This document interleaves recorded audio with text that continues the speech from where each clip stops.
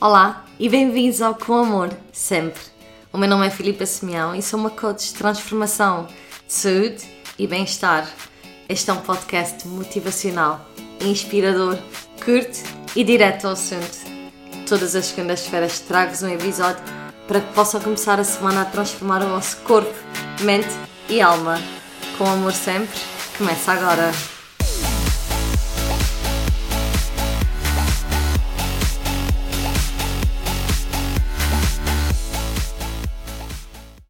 Olá a todos, bom dia, sejam bem-vindos a mais um episódio aqui no Com Amor Sempre.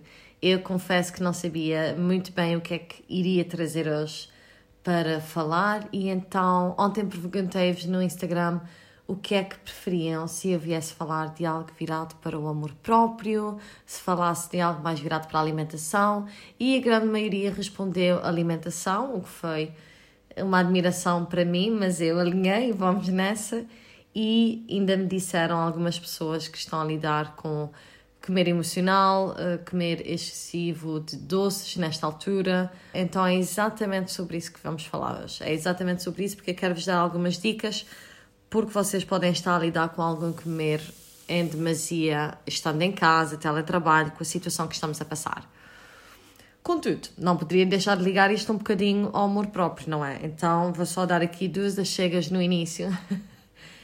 Em que vou-vos dizer que o nosso corpo é o templo que nos carrega nesta vida, certo?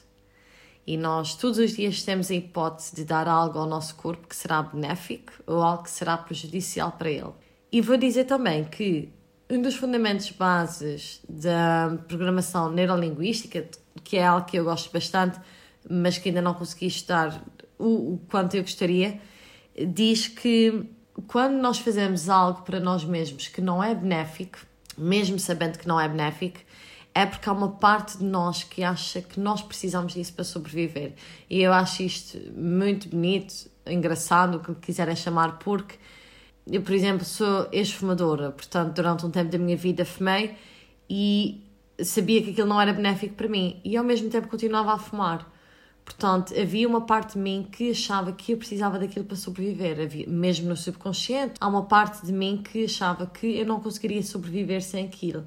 Até nós fazermos essa mudança de pensamento e encravar isto no subconsciente, hoje em dia não me consigo ver a fumar, porque sei que não preciso daquilo para sobreviver. Mas há uma mudança que tem que ocorrer. Isto no quê? No sentido de, se há uma parte de nós que lida com comer emocional ou uma desordem a nível da alimentação, é porque há uma parte de nós que acha que precisa daquilo para sobreviver. Pode parecer ridículo, pode parecer não faz sentido nenhum eu achar que preciso de comer 5 bolos por dia. No consciente não, mas talvez no subconsciente esteja lá encravado essa necessidade. Talvez tenha havido uma altura da vida em que a pessoa esteve muito em baixo e virou-se à comida. Pronto. Mas com 5, 6 anos, 7 anos, algo assim nessa altura. E ficou no subconsciente, porque nós quando somos crianças absorvemos tudo e entretanto trouxemos isso connosco para a vida adulta. Mas pronto, isto era apenas uma chega que eu queria dar no início do podcast, a dizer que se há uma parte de nós que se vira todos os dias a atividades que nós sabemos que não são benéficas para nós, é porque provavelmente há uma parte de nós que acha que precisamos daquilo para sobreviver. Então, vamos lá à alimentação e comer emocional. Nesta altura de quarentena, vou começar por dizer que temos que identificar qual é a situação que estamos a passar. A situação é de stress, é de desânimo, é de preocupação. Não vou entrar muito por aí, todos nós sabemos a situação que está a passar e estamos todos a tentar fazer o melhor que conseguimos e a tentar olhar para o lado positivo e a lidar com a vida à medida que ela está a mudar. E estamos a tentar evoluir e crescer com isso. A meu ver, há duas situações que podem estar a acontecer para quem está a lidar com alguma fome emocional que apareceu agora. Em que pode ser o caso da situação 1, que era uma pessoa que tinha o seu trabalho normal, entretanto mudou de rotina completamente, está em teletrabalho, está em layoff, está em casa, está a comer mais nesta altura. Está a comer mais, está aí pouco a pouco ao snack à despensa, também está mais confortável, se calhar está de pantufas, se calhar está mais confortável em casa, não tem os colegas ao lado a olhar, no trabalho, Portanto, pode ter ali o saco de biscoitos ao lado do computador. Esta seria a situação 1 que eu presumo que muitas pessoas estejam a passar. A situação 2, a pessoa come basicamente a mesma coisa do que comia antes, mas ultimamente está a sentir mais desejos de comida específica. Portanto, a primeira está a comer mais em casa e a segunda está a ter mais desejos de comida, ou seja, está com mais vontade de comer durante o dia snacks, doces e está para na despensa. Mas basicamente são 2 situações de estarmos em casa, não sabermos lidar com o aborrecimento ou com a fome que estamos a ter. Identificar a situação que estamos a passar é o primeiro caso. Que tipo de pessoa é que eu sou nesta situação? Sou uma pessoa da situação 1 ou uma pessoa da situação 2? Eu, pessoalmente, e atenção, eu vou dizer isto porque isto é apenas a minha maneira de pensar, eu não sou detentora da razão, nem na verdade, e acho que devo fazer essa nota. Eu penso que sempre que falha algo no corpo, sempre que o nosso corpo falha, ele dá-nos um sinal. Então, sempre que o corpo me diz quero comer nozes, apetece-me uma massa com queijo, ou apetece-me batata frita, ou apetece-me pipocas, eu penso que isto é o corpo a mandar-me um sinal. Pode ser um sinal de que está a faltar algo na minha alimentação e ele realmente precisa de um componente a nível vitamínico, ou precisa de um mineral, ou precisa de um nutriente que ele não tem, ele não está a receber. Ele está a mandar-me um sinal a dizer, Filipa, isto é preciso. Ou então há algo a nível emocional, a nível de sensação, a nível de emoção, a nível do psicológico que falha. E quando falha, como eu não quero lidar com essa emoção, eu viro algo que me deixa distraída de sentir essa emoção, por assim dizer. Portanto, eu olho para quando o corpo pede alguma coisa como uma mensagem que o corpo está a pedir para me manter equilibrada. Quando eu tenho um desejo de alguma coisa, eu tenho que perguntar a mim mesma o que é que o meu corpo quer e porquê. E principalmente o porquê, ir ao porquê da razão, ir ao porquê do desejo. Isto porquê? Porque nós podemos estar a falhar. Eu venho do curso do Institute of Integrative Nutrition, né? E neste curso nós apoiamos na base de que a nutrição, temos o lado da nutrição, que é a comida secundária, aquilo que comemos é secundário. O primário é carreiras, relações, espiritualidade e exercício físico. Se eu estiver insatisfeita nestas áreas da minha vida, é provável que me vire a comida, porque há um desequilíbrio que acontece. E o nosso corpo está constantemente a tentar estar em equilíbrio. Então ele vai tentar ir buscar coisas aqui e ali.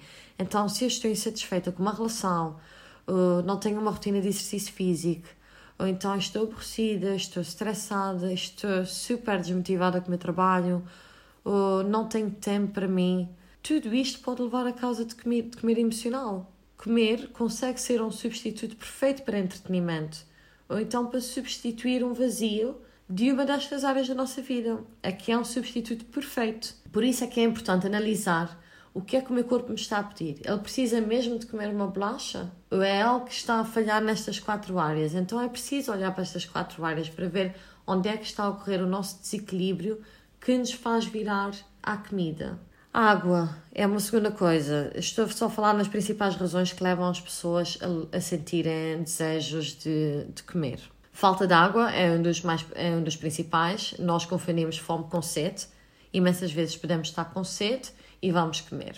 E nós não esperamos para ter fome para comer, mas esperamos até ter sede para beber, e devia ser o contrário. E se vocês puderem, já que estão a ouvir o podcast e a ouvir-me a falar sobre beber, podem pegar num copo de água e fica aqui um lembrete diário que eu vou dando todos os dias de beber um copo de água. Então, muitas das vezes têm a vontade de comer, bebam um copo de água. E daqui a 5 minutos, não custa nada, são 5 minutos. Daqui a 5 minutos, venham novamente. Ainda tenho vontade de comer, ainda está aqui a vontade, ok. E volto a analisar. Pode ser um desequilíbrio entre yin e yang. Okay? Há comidas que têm qualidades mais do yang, mais fortes, e outras comidas que têm qualidades mais yin. Por exemplo, se nós comemos muita comida yin, por exemplo, rica em açúcar, talvez o nosso corpo depois peça carne, que é uma comida yang, não tem nada a ver. Se nós comemos muita comida yin, comida crua, por exemplo, o nosso corpo depois pode pedir comida yang, comida extremamente cozinhada, ou algo assim nesse estilo. Às vezes pode ser um balanço. Por exemplo, uma pessoa que come só saladas, ao pequeno almoço uma salada, almoço e jantar uma salada, é provável que depois sinta desejo de um bife com um ovo estrelado ou algo assim nesse estilo. Porque é exatamente o contrário do que ela come e como ela não tem, o corpo vai lhe mandar esse sinal a dizer, olha, falta-te isto para estarmos em equilíbrio. O corpo está sempre a funcionar para manter o equilíbrio. Muitas vezes os desejos que temos vêm das comidas que a gente comeu recentemente. Por exemplo, eu posso passar meses sem comer uma pizza. Se eu hoje comer uma pizza, se calhar amanhã ou depois da manhã vou querer comer a pizza novamente. Tem a ver com a nossa memória e tem a ver com o que nós temos cá dentro que vem para fora. Aquilo que nós temos, que nós comemos, por exemplo, numa segunda-feira, continua a sair do nosso corpo. O nosso corpo continua a expelir essa comida durante, não é na hora, né? Então, essa comida que vem para fora, por exemplo, muitos restos dessa comida ficam na língua. Por isso é que é importante, por exemplo, fazer a limpeza da língua com o escovador, porque essa comida, quando volta ao de cima, relembra os receptores, dizer, olha, comeste pizza, vais querer mais pizza. Falta de nutrientes, um desejo básico, não é? Desejos de comida com muito sal, desejos de cafeína, desejo de chocolate, quando falta magnésio. As grávidas têm imensos desejos. Muitas vezes é porque o corpo precisa de nutrientes extras para dar ao bebê. Simplesmente é o corpo a funcionar na sua melhor forma. Pode ser também uma questão hormonal, né? As mulheres sabem perfeitamente como nós temos certos desejos na altura do mês e tem a ver com as nossas hormonas, tem a ver com as nossas flutuações de estrogênio e às vezes é simplesmente uma forma de nos sabotarmos. Se nós estamos numa dieta, tudo está a correr bem, às vezes é apenas uma forma de nós nos sabotarmos. Tudo está a correr bem. Isto acontece muito com pessoas que decidem ser vegetarianas. Vou dar um exemplo. Começam e está tudo aí belíssimo. E durante um mês só comem vegetais. E depois do nada vão comer carne, quando o desejo que tinham não era assim nada de forte. Autossabotagem, pura e simplesmente. E acontece muito. Muito dos desejos que temos são autossabotagem. Principalmente quando nós começamos assim. Vou começar a dieta na segunda-feira. Segunda-feira eu começo a comer saudável e segunda-feira é que é. Domingo deixa estar, segunda-feira começa. Segunda, terça e quarta aquilo vai e quinta, pronto, descamba tudo. Descamba tudo e depois descamba o resto do fim de semana. Isto é autossabotagem. Está tudo a correr tão bem e a gente autossabota-se. Acontece muitas vezes. Vou também dizer que a situação com o açúcar é um bocadinho diferente porque o açúcar é mesmo aditivo, não é? Vou dar algumas dicas para quem está a lidar com desejos de açúcar muito fortes, diariamente. Uma das dicas pode ser reduzir ou eliminar a cafeína. A cafeína, às vezes, principalmente para quem a toma com adoçante, o açúcar vai gerar flutuações a nível do açúcar. E o corpo, com essas baixas de açúcar, entra num loop em que pede... Olha, já tiveste açúcar no sangue, tivemos aqui um pico de energia, mas agora está a baixar e eu quero mais energia para continuar o meu dia. Portanto, faz favor, dá-me um bocado de açúcar. O açúcar é a fonte de energia mais rápida para o corpo, é uma fonte de energia rápida. Portanto, nós damos açúcar ao corpo e ele transforma aquilo em energia rápido, na hora. Claro que não é a melhor fonte de energia, não é? Mas é uma fonte de energia rápida. Ou seja, se o corpo está a pedir açúcar, pode ser que o corpo esteja cansado. Mentalmente ou fisicamente. É a primeira pergunta que vocês têm que fazer. Dormi bem? Estou a descansar o suficiente? Ou o meu corpo precisa de energia? Pode ser isso, o corpo pode precisar de energia. O corpo, nessas coisas é o que eu digo, é o meu fascínio. É super inteligente e está sempre a funcionar para ter tudo direito e a trabalhar, todos os órgãos. Então, quando ele está a pedir alguma coisa é porque ele se calhar precisa dela para sobreviver. Beber água, novamente. Podem fazer já o segundo copo de água durante o podcast. Às vezes, querer açúcar significa desidratação. Então, antes de ir para o açúcar, beber um copo de água. Coisas que vocês podem fazer nesta altura para reduzir os desejos de açúcar.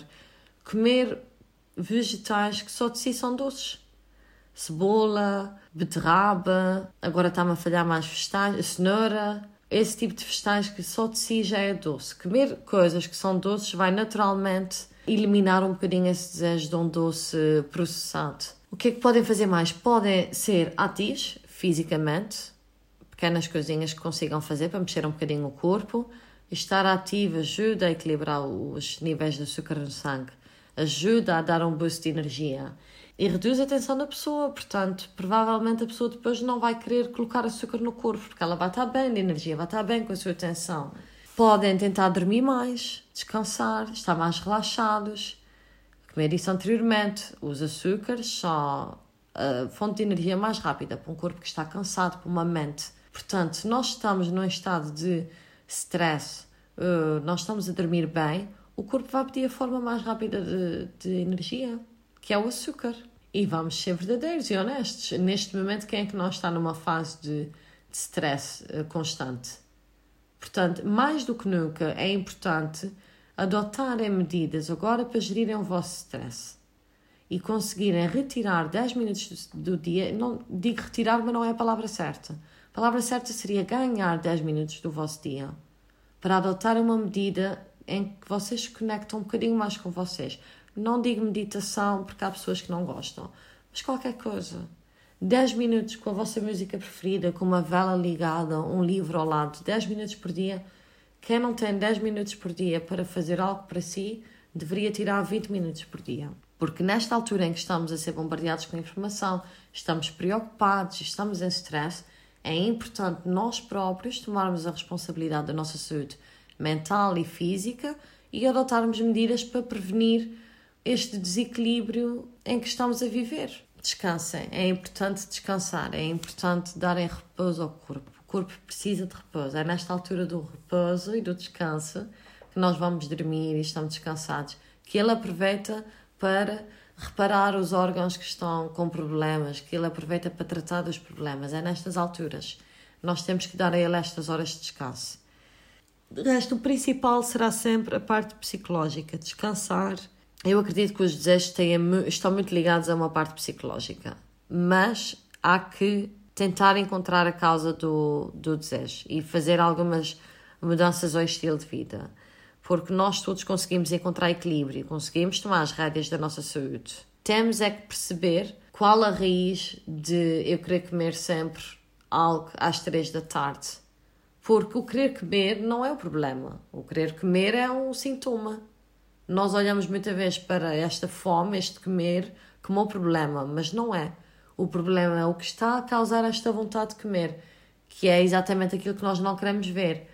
Então, esse problema é o quê? Porque às vezes não é uma deficiência de nutrientes, às vezes é uma deficiência de amor, ou de carinho, ou de amizade, ou de interação social. Nesta fase em que estamos sozinhos, deve haver imensas pessoas a lidar com fome emocional devido à falta de interação social, à qual elas estavam habituadas a ter todos os dias e agora não têm. Portanto, foi uma mudança de rotina drástica, foi.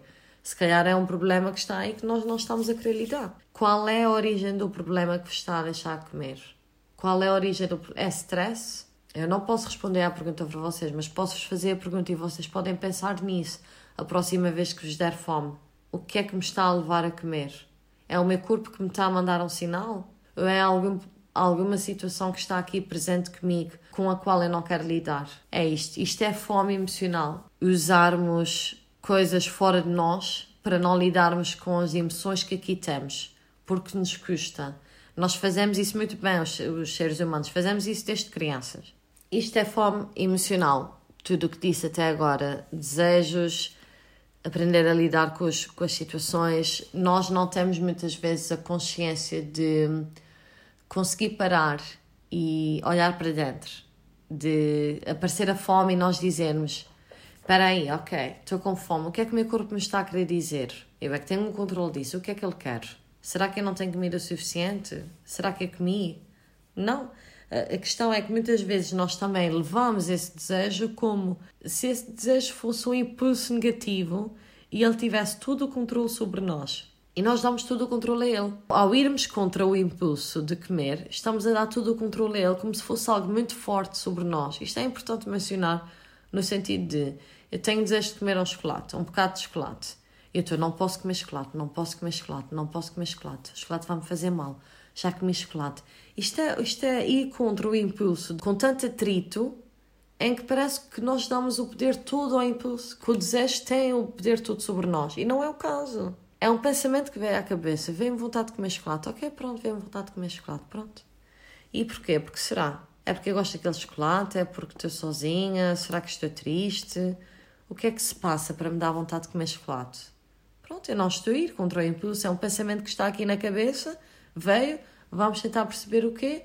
E também vamos ceder de vez em quando aos impulsos, porque é importante perceber que podemos ter desejos de um bocadinho de chocolate, comer um bocadinho de chocolate e não há mal nenhum nisso. A vida não é para ser vivida com aquelas palas que os cavalos usam nos olhos, né? Agora estou a fazer o sinal com as mãos, mas vocês não veem. Mas percebem o que eu quero dizer. Tudo em equilíbrio, tudo em moderação e escolher preferencialmente alimentos que são benéficos para a nossa vida, alimentos que são benéficos para o nosso corpo, alimentos que trazem valor nutricional e perceber também que tipo de satisfação é que a comida me vai trazer. Porque é que eu me vou sentir satisfeita depois de comer? Ou porque é que eu estou aí a procurar satisfação à comida? Porque no fundo é isso, a comida satisfaz-nos, sacia-nos. Eu hoje penso que já levei o podcast acima do limite que gostaria, mas este é um tema que dá para falar sobre imensas coisas e eu não consegui falar sobre tudo o que queria, mas espero ter conseguido chegar a alguns pontos que vos ajudem nesta altura de quarentena e a que estão em casa e espero que consigam lidar com isto tudo. Lembrem-se, vai tudo ficar bem e vocês é que têm sempre o controle e isto é só uma fase da nossa vida e a vida continua. Despeço-me de vocês sempre da mesma maneira, o universo não quer nada mais, nada menos do que vos suportar. Tornem o vosso dia e o de outra pessoa um pouco melhor. Todos os obstáculos são momentos de aprendizagem.